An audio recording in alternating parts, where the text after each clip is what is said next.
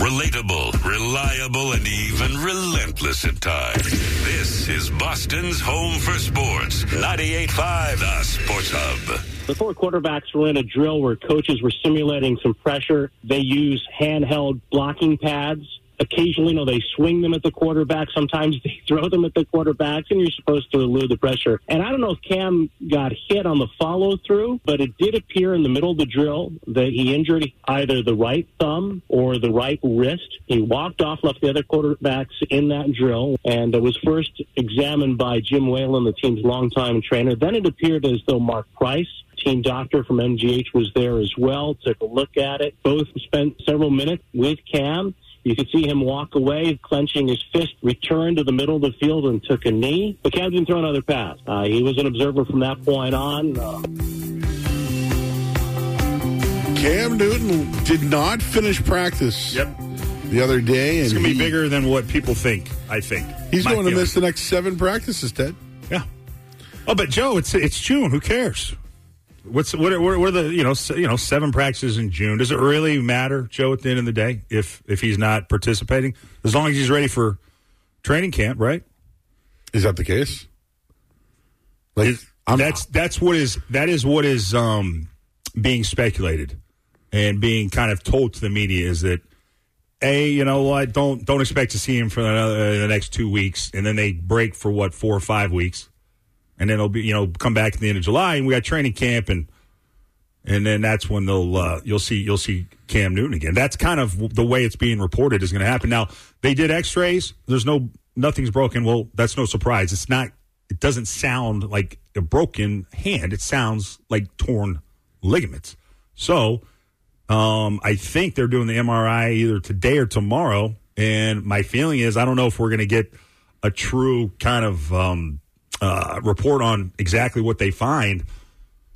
But if this is what I think it is, which is a torn ligament in his hand, the base of his thumb, by hyperextending the thumb, it's going to be a long time before he's going to be able to grip anything. And so will he be ready to go maybe when training camp? Yeah, but he's going to lose strength in his hand for a while. And that's going to affect how he grips the ball and ultimately is going to be able to spin the ball. So, having said that, I think this could be a bigger injury than maybe is what is being reported and what is being kind of led us to believe. I think this could really impact his status as being the week 1 starter. I have no idea. I have nothing to base it on other than just listening to Bob Socci describe the injury and kind of hearing what people are saying about it. Where he hurt it at the base of the thumb. He was reacting. We didn't hear Bob Socci in that clip say this, but he was reacting almost.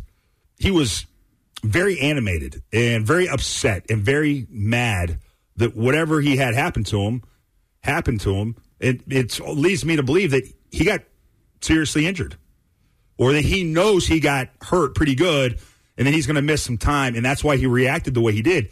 I guess he reacted as if he was pissed off once he got this injury because it was in a drill. It was probably he hit a bag.